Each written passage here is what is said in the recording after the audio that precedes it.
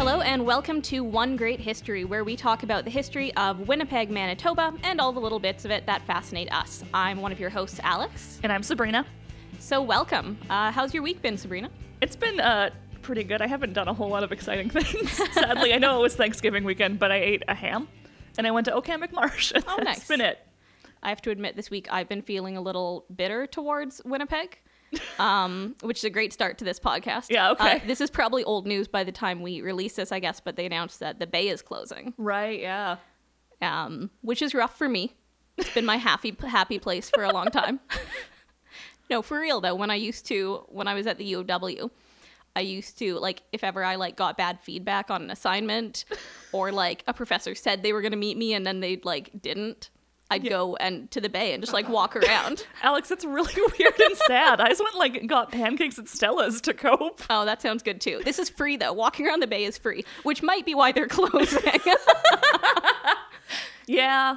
I did also like to go there, too, but mostly because the women's bathroom on the second floor is super weird. Yes, if you're listening to this and the Bay is still open, go check out the women's bathroom. They have, like, a full makeup section where you can go and, like, sit and do your makeup. Yeah, that's where you go to fix your lipstick. Yeah. It's great. If you're caring about your looks when you're shopping at the Portage Avenue Bay, I guess. Yeah. But yeah, I am a little bitter about it just because I've never seen a company try so hard not to succeed. Yeah, it does feel a bit deliberate at this point, hey? It does. But hopefully something cool is done with the building. Well, it's a heritage building. It's a heritage building, so the building itself is protected at least. But I don't know. We'll see. Repurposing that building is going to be really tricky. It is. I saw an article about it. They were talking about how the building was designed not to let light in, essentially, which makes repurposing it into something like, say, condos or whatever, or mixed use kind of tricky. Well, they've been talking about, like, repurposing the building for probably years now, I think. For years, yeah. But I think I went to a seminar about it, actually, at the library, I think last year now. And they were saying the only way to reuse it is to punch a hole in the middle of it, essentially. Oh, jeez. Because the square footage in the middle has no light, so you can't put, like, an apartment there. Yeah. There's no window, so you could punch a hole in the middle, but the escalators are designated heritage things in the building, so... the escalators have also been broken for years. Yes, they don't work, and it's because they don't make the parts anymore, I think. Jeez. So... It's a mess. Winnipeg, please preserve this heritage building somehow. I don't know how. I was gonna play the fun game of guess what's in my bag as banter. Okay. I did actually bring something. I had brought something for you. Oh, what did you bring Well, for I mean, me? I told you I was bringing it. It's Columbo. Oh, thank you. Oh, no, I forgot to bring you back your bit of Columbo. I'm driving you home. It's fine. It's okay. Okay.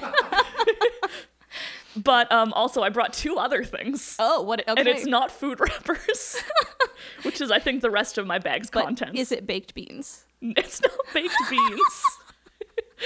Okay, what did you bring? One is something I got from my great aunt. Wait, can I guess? Guess what these are? It's from my great aunt in Morris. Oh, it's from your great aunt in Morris. Okay, and it's very flat purse. Is it a souvenir plate? That would fit in this bag? Yeah. No, it's not. Okay. Is it a paperback book of some kind? No, it's not one of my Columbo paperbacks. It's not a Columbo paperback. That does narrow things down a bit. Okay, I give up. What is it? It's a 1940s rationing book. Oh, that's Yeah. actually cool. Yeah, my great aunt's husband's dad ran the general store in town in the 40s, so a 1940s rationing book. That is super neat. Yeah, I thought you would find that cool. There's also a guide to learning Low German in my bag. That's cool. Are you learning Low German? I am trying to, but I don't study very hard generally, and I have no one to practice with. Oh, you could talk to my dead grandma. Yeah, that'd be great. I feel like it's everyone's dead grandma I could talk to. On that topic, actually, that's a good transition. Re-talking to people's dead grandmas. Ooh, yeah, all right. Actually, here is where I'd like to play a little song to get us in the mood for this episode. Oh boy. Oh, my golden slippers and laid away, 'cause I don't expect to wear 'em till my wedding day. And my long tail coat that I love so well, I will wear up in the chariot in the morn. And my long white robe that I bought last June, I'm going to get changed 'cause it fits too soon. And the old grey horse that I used to drive, I will hitch him to the chariot in the morn. So, I mean, there's more, but I won't play the whole thing for you. But, So ideally now you should be feeling in the correct mood for this episode, which is spooked. Yeah, that was a very scary song. It's a very scary song. That particular song was a special favorite of the ghosts in a Winnipeg home. That's true. I didn't realize ghosts had favorite songs. They do have favorite songs. We'll talk a little bit more about that later, but we are today talking about ghosts. We are, as we're recording this, in the middle of spooky season. Which is October. Which is October, yes. Do you believe in ghosts? No, but I also think if I was alone in a scary house, I could convince myself I did. Okay, that's fair. And have you ever lived or worked anywhere that was supposed to be haunted? Maybe? Yeah. The Exchange District Biz office was theoretically haunted. Someone said it was. I don't believe it. Right. Nothing really scary ever happened there. I think it's just the building is over 80 years old. Someone says it's haunted as sort of a rule. That seems to be the thing, is if something is old, people say it's haunted. Yeah. Full disclosure, I don't believe in ghosts. So I've worked at a couple of places that were supposed to be haunted. Never saw anything ghostly. That's just my personal experience. So what we talk about today is going to come from that perspective, obviously. But I do love the history of ghost hunting. And I definitely have like some respect for people doing experiments, right? To try and figure out if anything exists beyond human existence. But the trouble, of course, is it's hard to tell the difference between those people who are genuinely trying to figure those things out and people who are, being dishonest or just playing around or what have you. So what we're talking about today is Hamilton House. So I know you know what Hamilton House is, right? But I don't think most Winnipeggers do. No. Nick, have you heard of it? No. Okay. So I would describe Hamilton House as Winnipeg's kind of unofficial center of spiritualist research in the 20th century. So this is a home on Henderson Highway. So it's a little bit outside of kind of core, like the core kind of downtown area of Winnipeg, which I think is why it maybe doesn't get quite as much attention. Mm-hmm. But the building does still exist today. And it was home to Dr. Thomas Glendenning Hamilton and his family, who spent much of the 1920s and 30s conducting spiritualist experiments in their home. And what's really interesting about Hamilton is that he's not really the type of guy you might expect to be running seances out of his home. So if you picture a medium, who do you picture? Probably like a slightly batty-looking old woman, as neat as that sounds. No, I love that. Well, like the woman in the museum. In the old gallery Madame display. Tarot, yes. Yeah, almost kind of like Orientalist garb, right? Yeah. And like a little problematic. A little problematic, yes. We'll talk about that. Oh, good. Yeah, so one of the reasons that I'm interested in the history of kind of mediumship and stuff is that it was often sort of a weird path to female empowerment. Oh. Right? I think women historically, for whatever reason, have often been regarded as being sort of like more in touch with supernatural phenomena, and especially things like ghosts.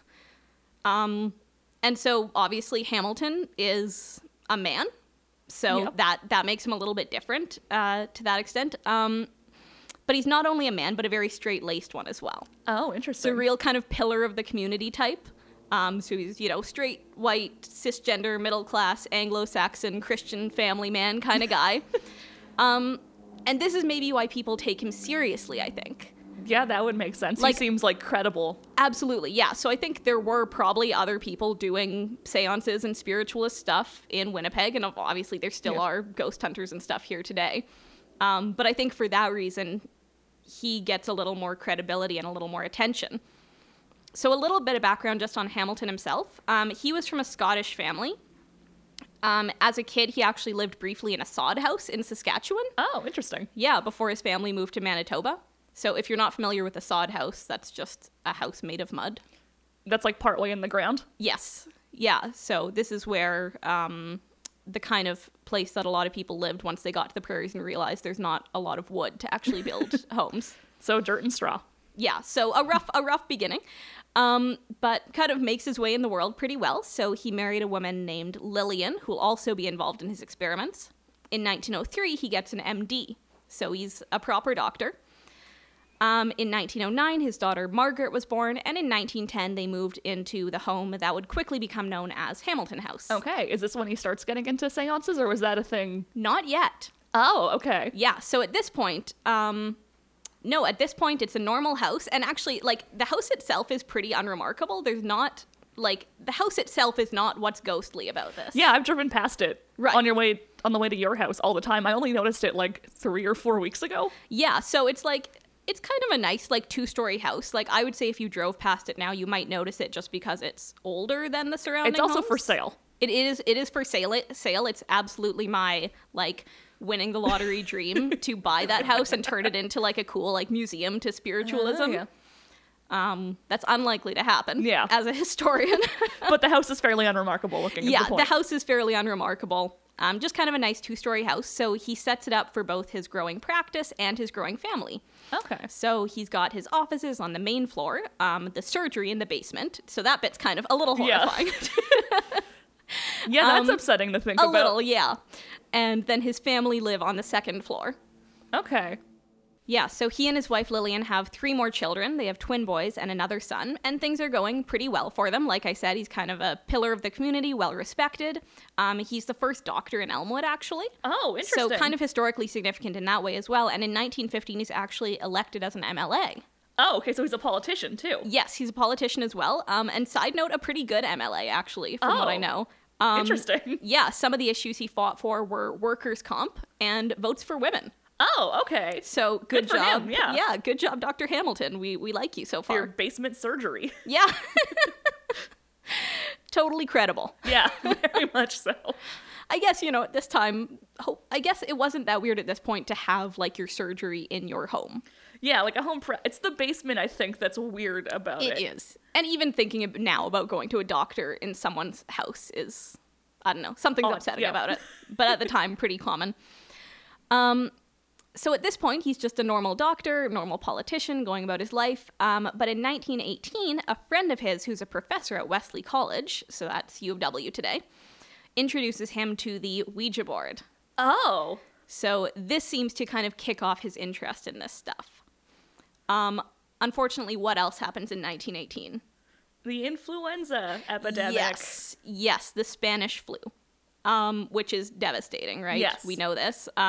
So in 1919, their son Arthur, who's one of the twins, unfortunately dies of the Spanish flu. Oh no. Yeah, it's super sad, and this seems to be kind of a turning point. Like I say, the Spanish flu was devastating for a lot of families, hit a lot of Manitoba really hard, and a lot of the world really hard. It killed quickly, and even for a doctor, there really just wasn't a ton you could do, right? But kind of hope for the best. Try and make someone, comfortable and warm and feed them and hope See they what got happens, better. yeah. Yeah, so their son, Glenn, talks about going in to see his baby brother after he had passed, and that there was like a basin of boiling water with balsam in it and a tank of oxygen, and that was it. Oh. So it's like, hopefully this nice balsam smell makes you better. Like, it's just kind of hopeless in that way, right? Yeah. And so Glenn explains that his dad was a pretty devout Presbyterian, and he believed that he was being punished by God. Oh no. Yeah, so this seems to be the real turning point. Yeah. So it's not surprising that this might be the catalyst, right? To think about, like, I've lost my son. Where is he now? Yeah. And this is where Hamilton really starts to get into ghosts and other paranormal phenomena. His wife, as I said, gets into it as well, but he's the one who's kind of writing all these things down. It's his thoughts that we have, so that's why I'm talking about him. And he calls what he does psychic research, actually, not spiritualism. Oh. So traditionally what we call it is spiritualism. That's what this ghost hunting is called. But I think as a doctor, he wants to be very methodical, Yep. right? To the extent that you can be about something like this. And also he's probably aware that a lot of the scientific community is going to find what he's doing a bit silly. So he's rebranding it. Yeah, exactly. He is rebranding ghost hunting as this kind of like very official research into life after death. Okay. Yeah, so I think he thinks that if he can give it this like veneer of science in that way, right, that people are more likely to listen. And actually, I think he probably was right about that. He actually kept his psychic research secret at first as well. Oh. Yeah, so some of his work is published actually only posthumously, Oh, interesting. which is kind of weird. Yeah, so he's definitely not in it for the notoriety. No. Apparently, he had a policy as well of not publishing anything for 4 years. So he'd do an experiment and then write about it and then wait several years. That's a before long publishing. time to sit on research. It is. And I think part of it is, again, just maintaining that kind of veneer of like science and credibility. So he ends up getting so into this that he sets up a separate space on the second floor of his house as a sort of seance room. I have to say I'd be kind of annoyed if my husband took up part of our living quarters as a seance room. Like, you've already got the main floor in the basement. One more space. Get your seance table out of my kitchen. I feel like the like surgery office might not be a bad place for That's it. true, but I guess that might be kind of weird if you're going in for like some kind of medical treatment and over in the There's corner. like tarot cards everywhere. Yeah, it's like a Ouija board in the corner. A little more ominous. Yeah. So I mentioned earlier that's usually women who are mediums. Mm-hmm. So Hamilton is not actually ever the medium himself. Oh. He doesn't claim any supernatural powers for himself, but the family has essentially a nanny. She's a Scottish woman by the name of Poole. And for whatever reason, they become convinced that she has some kind of supernatural, spiritual powers. Do we know if she ever claimed that, or if the family just decided their nanny could speak to ghosts? That's a good question. Like, she definitely gets into it when they recruit her, but, like, I don't think she started out that way. Is that maybe because their boss asked her to do something? Possibly, I guess. And, like, probably that kind of brought up her estimation, like, in the family and kind of in the community as well. Yeah. Right? Yeah, so for the first few years, she's usually the one acting as the medium. Later, unfortunately, she falls ill, and two sisters-in-law who both go by Mrs. Marshall, which is... Oh, great. That's not confusing. No, not confusing at all when you're trying to research. They take over. So these are the kind of main mediums, but they're like visiting mediums and stuff as well. So if you were to attend a seance at Hamilton House, a kind of typical seance, here's what would happen. So you'd arrive in the evening around 8 or 9 p.m. Before going into the seance room on the second floor, a scrutineer, so this would be kind of a trusted person, would ask you to partially strip to check that you weren't bringing any props in with you or anything that would allow any kind of fakery. Oh. So if you were a man, you'd be asked to take off your jacket and your vest. Women would be brought into a second room and inspected by a female scrutineer, but you would be asked to take off some of your clothes. What kind of props would you be smuggling in? Well, good question. We'll talk a little more about that later, Okay. but yeah, I don't quite know what they felt like they were looking for. So it feels like a pat down for like a wire. Yeah, I feel like maybe it's more just about demonstrating Yeah. that There's nothing up my sleeves. totally. It's literally that. There's nothing up my sleeves. So the room itself would have to be unsealed and checked as well. So it's apparently kept sealed between seances. And there would be quite a few people there with you, actually. So there's the medium or mediums. There would be a secretary to record what happens. That bit is really cool, actually, because it means we have, like, the minutes, almost like they're meetings from a lot of these seances. Cool. Which is fascinating. There's the people running the experiments. That's often Hamilton himself or a friend. There's the scrutineers, of course, and then anywhere from 8 to 12 guests. So how big was this room? It doesn't seem that big. I think you just all kind of crowded in. Okay. From pictures that I've seen.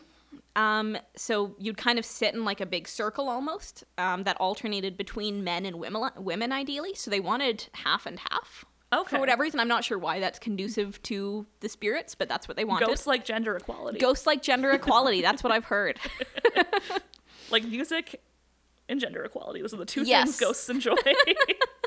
So you'd all hold hands in this big circle.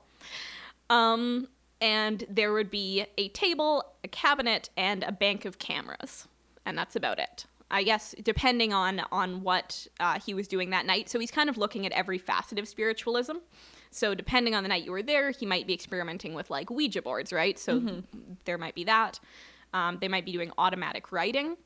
There might be ectoplasms or trances. What is automatic writing, out of curiosity? Oh, automatic writing is when the room is darkened, the medium has a piece of paper and a pen, and in the dark, they apparently allow a spirit to come through them and write or draw something. Okay. Right. So, and apparently send messages in this way. Yeah. Neat. I mean, that seems hard to prove that they're having a This is- spirit in them and they could I just mean, be writing. This is the thing about all of it, right? is also when the spirits come through verbally, they could just be talking Yeah. is the problem. Also, there's a lot of table-related stuff. So, like, table wrapping, flipping, tipping, and so on. So, like, sometimes what they do is they'd use table tipping to get messages. So the medium would, or, like, the person running the experiment would recite the alphabet, and the table would stop tipping when they got to the right letter. Oh. Which seems kind of a tedious way to get a message. Yeah. But, I mean, you know, ghosts are gonna do what they want to do, I guess. I guess. One thing you'll also see in a lot of the photographs of Hamilton House is this odd kind of cabinet construction. So it's basically like a tall cabinet, but with like a curtain rather than a door on the front. And I don't totally understand the purpose of this cabinet, but it seems like it was important. But essentially, Mrs. Poole would touch the table, charge it with energy, then push it into the cabinet, and then within the cabinet, it would move around on its own. Oh. So again, I'm not totally clear on why the table needs to be in the cabinet for this to happen. I don't know either. I don't know. Actually, I can show you a picture of the cabinet if you want. Yeah, that'd be cool. There was an episode, I think, on Stuff You Should Know about a pair of mediums in the States who, they explain the table tricks they use to make, like, table shaking happen. Because it's like a whole, like, oh, that's really weird. Yeah. So it was homemade, I think. It's just Yeah. like a kind of sideways box. I was picturing a china cabinet, so this makes a lot more sense. No, it's kind of just like a big sideways box with a curtain on the Well, front. like a changing room. Yes, yeah, it's a little like a changing room, but you put a table in there. Okay. Yeah, so apparently for some reason this was important to all the table tricks. All right. Again, you know, ghosts can do it the way they want to do it, I guess. But again, Hamilton is trying to tread this line between looking at this paranormal phenomena and also retaining his strict Christianity. Oh.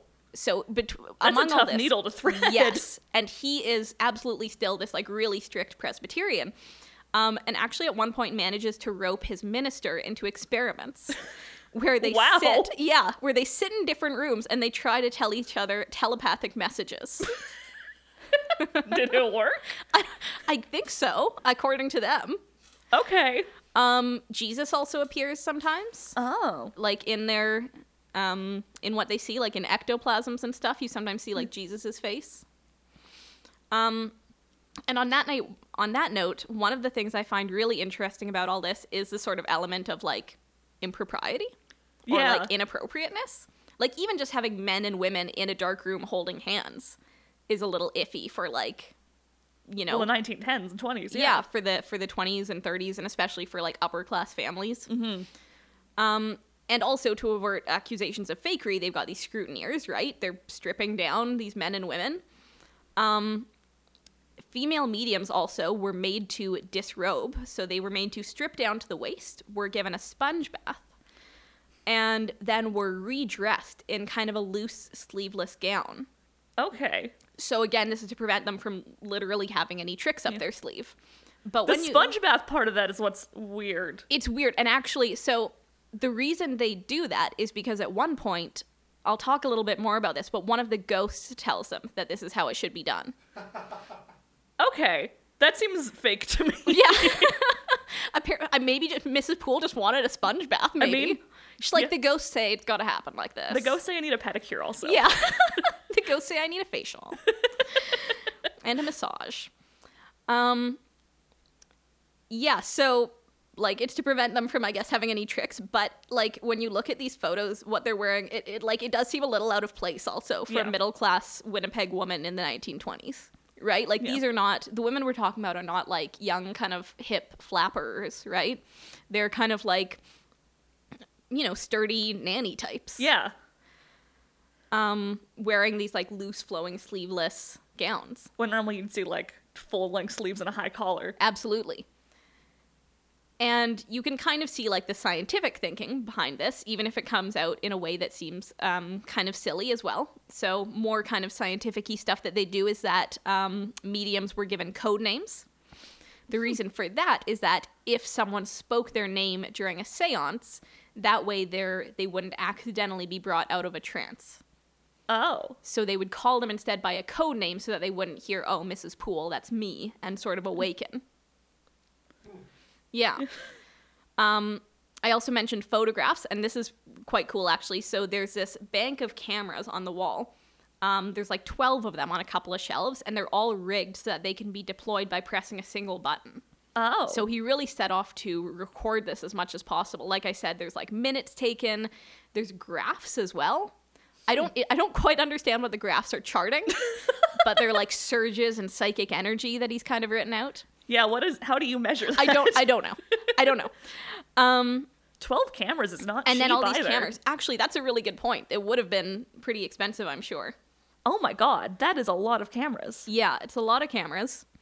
And yeah, they were all set up so that when it was indicated that something was about to appear, he could press a single button and they'd all go off. One thing you'll notice too, this is really cool, one of them is actually a stereoscopic camera. Oh. So what that means is that it takes two photographs at once, side by side, a couple inches apart. And when you put those photographs into a stereoscope, they appear three-dimensional. I used to compare them to like an Oculus Rift when I was talking about them on tours. I was going to say a Viewmaster. They're Yeah. exactly the same technology as a Viewmaster. But that's kind of cool. So there are stereoscopic pictures of ghosts and stuff. Hamilton also kept rigid controls over his experiments to try to prevent outside influence or any kind of fakery. He also occasionally visited sitters in other places and would try to maintain that same kind of, rigid, those kind of rigid rules. And there's a story in the Psychic News, which is great. The Psychic News is a UK-based paper about kind of ghosts and stuff. It still is published today. Oh my god, I didn't realize it was still going. It's still going. And there's a story where another psychic has written, and he's kind of peeved at Hamilton for his stringency. Because apparently what Hamilton did is he came to this seance, first of all asked if he could use his own cameras. And the sitter was like, no. And then Hamilton and his friend literally held the man's arms and manipulated them while developing the photos of their session together. Oh my god. So as you can imagine, he was not thrilled about having been treated in that way. Yeah, I wouldn't have liked that either. No, I wouldn't like that. And obviously felt kind of insulted by that too. They like puppeted him to develop photos is essentially what happened. Yes, exactly. So Hamilton and his friend wanted to do it themselves, and the medium that they were visiting said basically, well, no. And so they were like, okay, well then, this is how it's going to work. We're going to puppet It feels your like hands. the Who's Line skit where they put their arms between Ryan Stiles. It's exactly that. But with more ghosts. That's really what Who's Line was missing. Yeah, that's what I think every time I watch that show. Just want to see a friendly Casper in here. Some of it is also decidedly less scientific. So I always picture seances as being kind of like quiet and spooky and mournful, but I think these sound pretty fun. Like they were almost like social occasions for these kind of like weird upper class Winnipeggers. So they would sing songs to try to call spirits forward. So the one I played you earlier is called Odom Golden Slippers. Okay. That was apparently a favorite of the ghosts. Sometimes they were sad, mournful songs or religious songs, but a lot of the time they were just songs like that. They also sang Jingle Bells. Wow, what a festive seance they were having that day. Yes, and one called There Is a Fountain Filled with Blood. Okay. Which sounded spooky, but it's not. It's like a hymn. Oh. I know. That's a bummer. I know, I wasn't familiar with it, so I had to go look it up, and I was like, oh, is this like a spooky ghost song? It's not.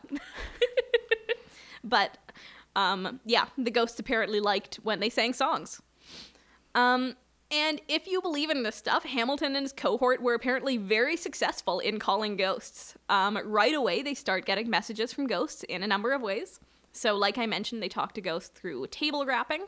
So that's literally like tapping on tables that they hear that gives messages through Ouija boards, which I imagine most people are familiar with. I almost bought a vintage Ouija board this week, by the way. Yeah, you would. I didn't, though, because I'm unemployed and I don't have money for vintage Ouija boards. But if Alex had money, by But God. if I did, I would have bought that. And through automatic writing, which we talked about. There's also visual phenomena. And these are really cool because we don't have to rely on the experiences of the sitters to know about those, right? We have those photos. So visually, what's most striking are probably the photos of ectoplasms. So if you're not familiar, ectoplasm is kind of like a ghostly goop. It's a good way of putting it, yeah. Yeah. So typically it's like stuff kind of like, or like almost like gauzy kind of stuff that comes out of the medium, usually out of like a mouth or a nose or maybe an ear, and sometimes sort of floats around the room as well. And in the case of Hamilton's mediums, the ectoplasm often carries images in it of spirits, so dead people. Yeah. So sometimes just one face, sometimes numerous little faces kind of scattered throughout this ectoplasm. Some of the phenomena in these photographs is kind of harder to make a solid spiritual connection of like how are ghosts connected to this. So for example, there's a series of photographs labeled The Shining Garment, in which a woman is reclining in a trance-like state and is wearing a dress that's like almost luminescent, which apparently appeared out of nowhere.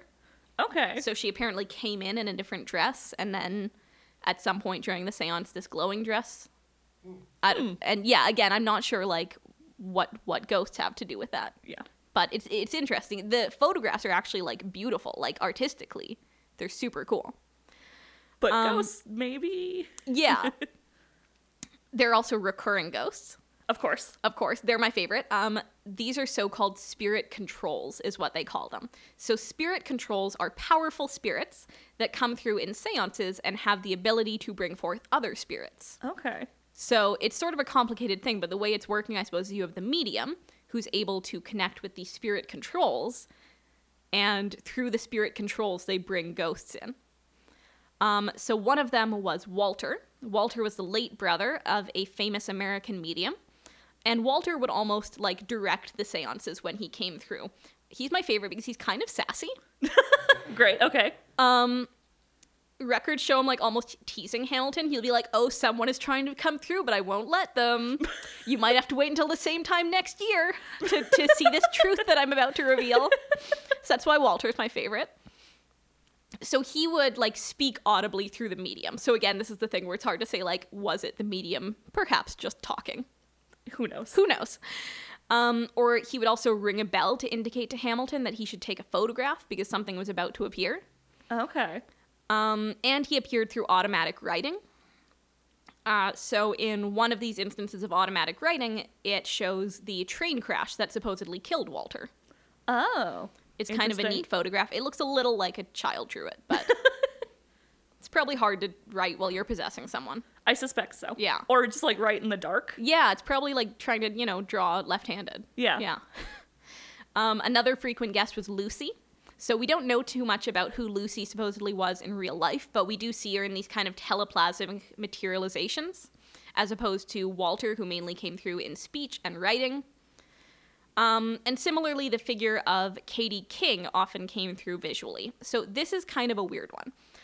It's hard to get into without diving pretty deep into, like, ghost hunting spiritualist traditions, but Katie King is the daughter of the ghost of a pirate who is supposed to have frequently appeared in seances and the like. So it's like almost like a whole family of spirit controls.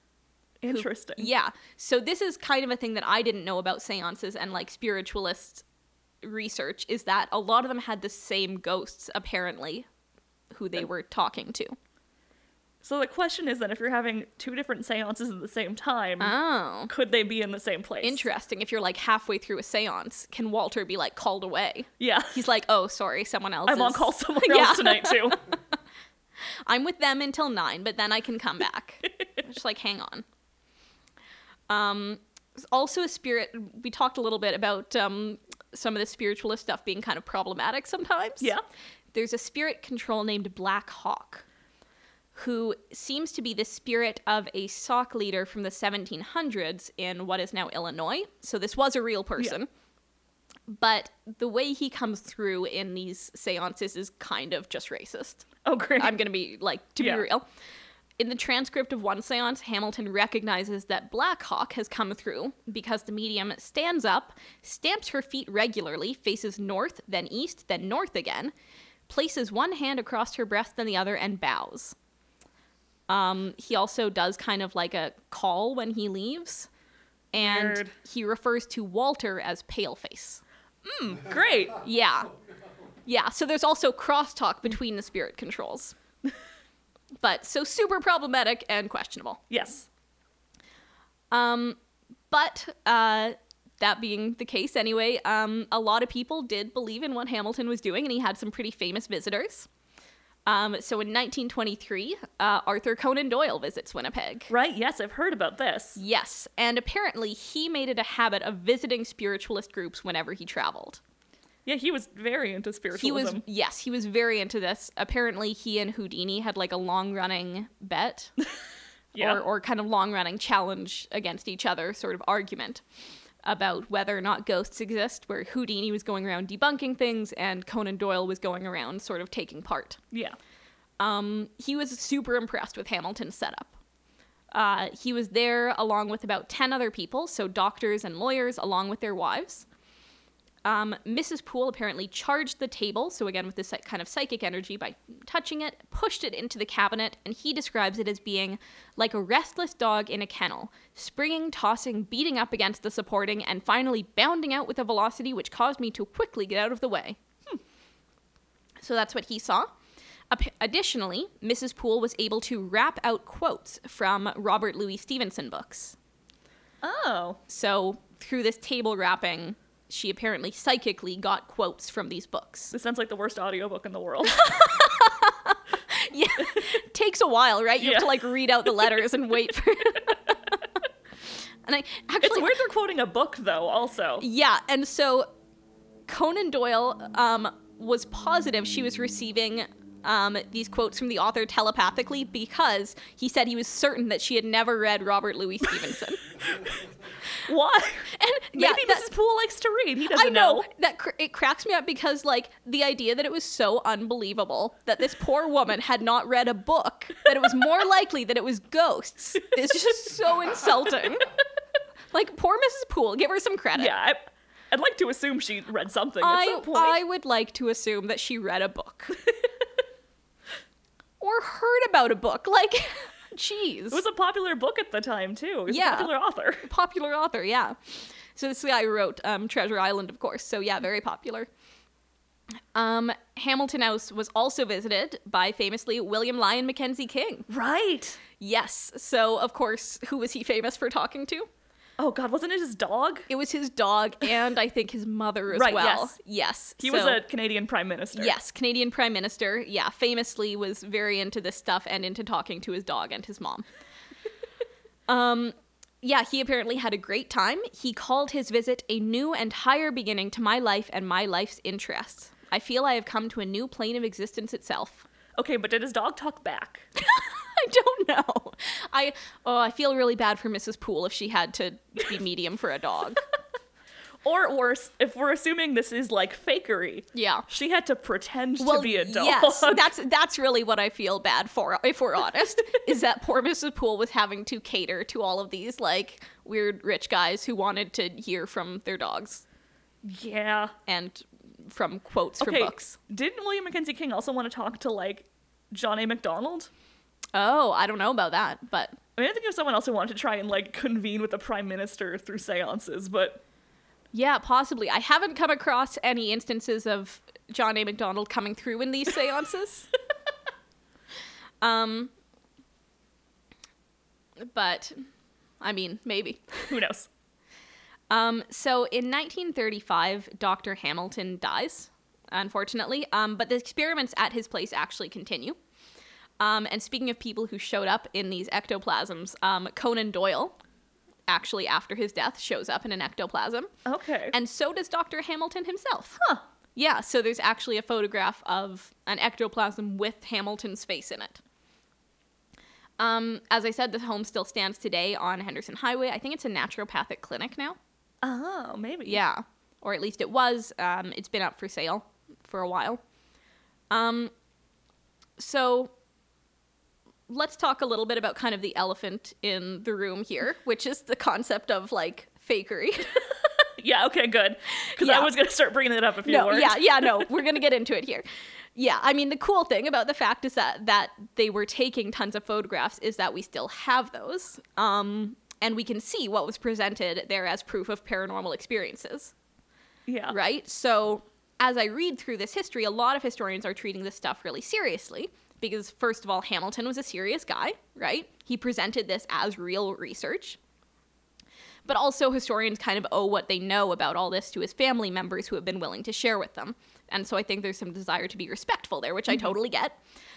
But on the other hand, Dr. Hamilton was a scientist, right, who went to great lengths to try and get people to take him seriously. So I think we'd be doing him a disservice if we didn't analyze that a little bit, Yeah. right?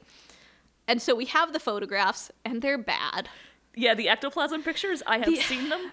Yeah, They look those like are- someone's barfing napkins with newspaper faces taped to them, and that's not an exaggeration. No, that's not an exaggeration. That's 100%. Like, they're very clearly just fabric or gauze. Yeah, and that was a thing, like, seances with, like, con men or whatever leading them would do. They would stuff their mouth with gauze or something. Yes. Because the room is dark, you can't always see them pulling it out.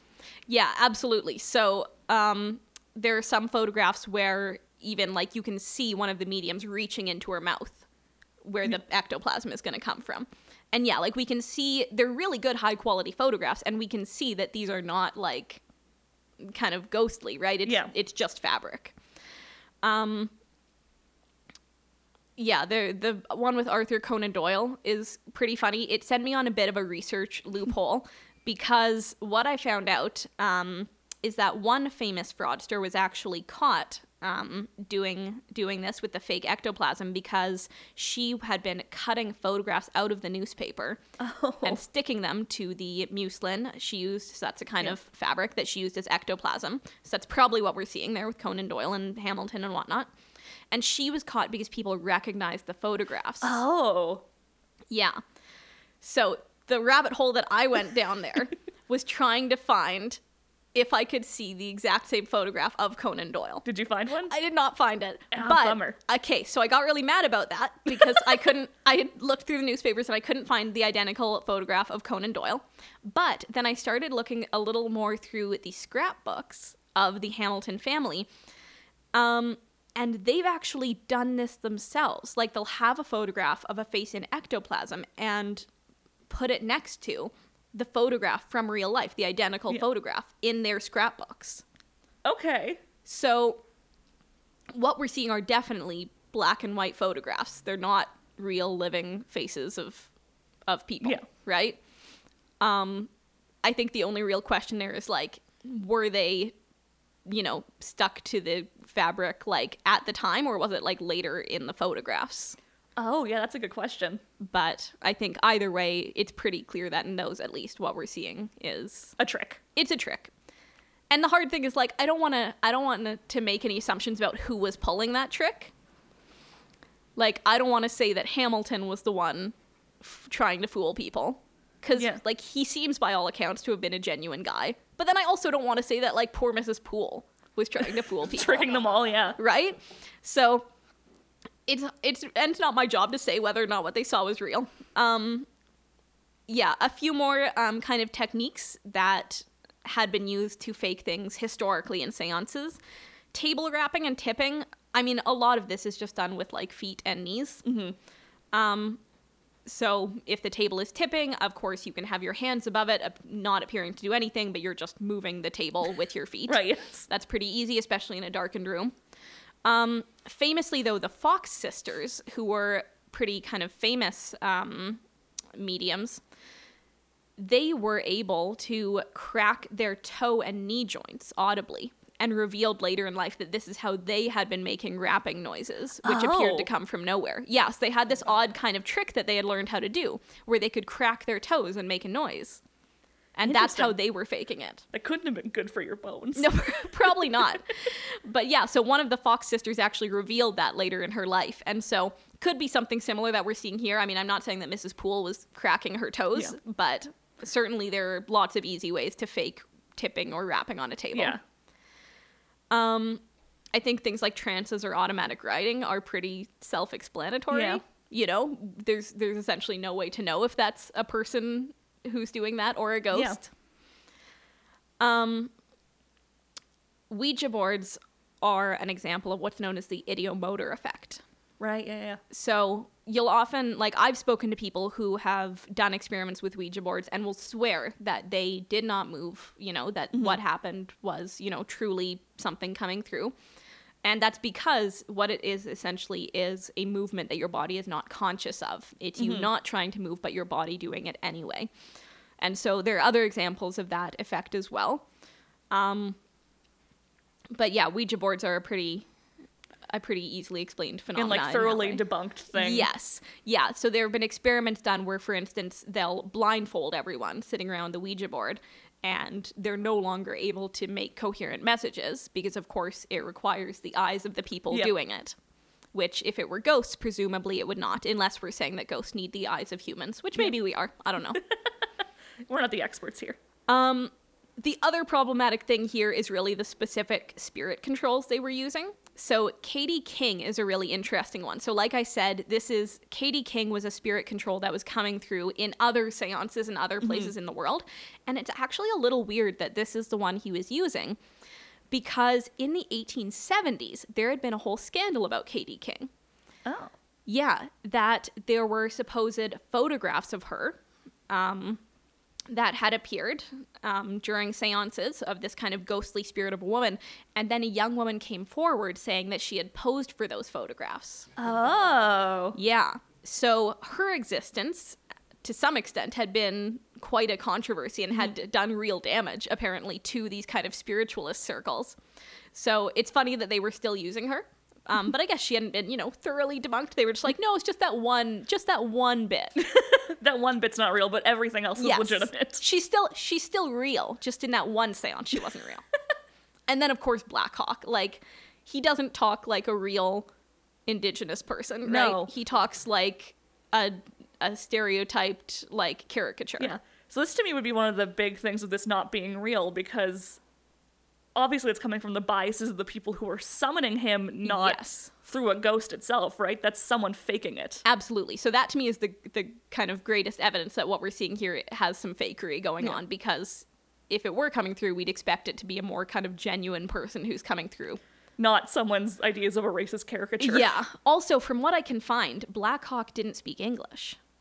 Oh, yeah, okay, so. Yeah. So, like, because he apparently, in his life had told some stories about his life, but told them to a translator. Yeah. Which tells me that he didn't speak English as far as I know. I could be wrong on that. But, yeah. Interesting. Again, not to say that Hamilton specifically was faking all of that, or that ghosts more broadly speaking don't exist, but just to apply the kind of historical experience here to phony mediums. I think there's something to be said, too, about going to an event and wanting to believe in something. Yeah. Right? Like, you're going to the seance because you want to see or experience something. Maybe you're trying to communicate with someone. I think you can kind of, like, trick yourself into justifying inconsistencies that way. Absolutely. And, like, Hamilton came from such a genuine place of, his son had died. Well, like, grief, yeah. Yeah, a genuine place of grief. And I'm sure a lot of the people visiting had. This is happening just after the First World War. How many people have lost people, right? And are looking for... Well, comfort, right? For comfort, yeah. And for some way to explain that. So that's about all I have. That's on that very light and happy note. Death is sad, is what we learned Death today. is sad. Ghosts are fun, but maybe not real. Almost definitely not Almost definitely not real. At least not at Hamilton House. But it was a pretty cool little place anyway. Yeah, it's a neat way of sort of talking about, well, spiritualism was a huge thing in the 1920s everywhere, and that's probably because of stuff like the war and the epidemic. Yeah, people trying to cope with all of that. Yeah. So it's a really interesting phenomena, if definitely. nothing else, yeah. Yeah, and this is where that was kind of centered in Winnipeg. Yeah, thank you all for listening. If you liked the episode, you can see pictures and sources on our website at onegreathistory.wordpress.com. You can follow us on Instagram and Facebook at One Great History. We're on Twitter at One Great History with the number 1. If you liked the episode, tell someone about it. If you didn't, don't. That's fine too. And we will see you next time. Thanks for listening.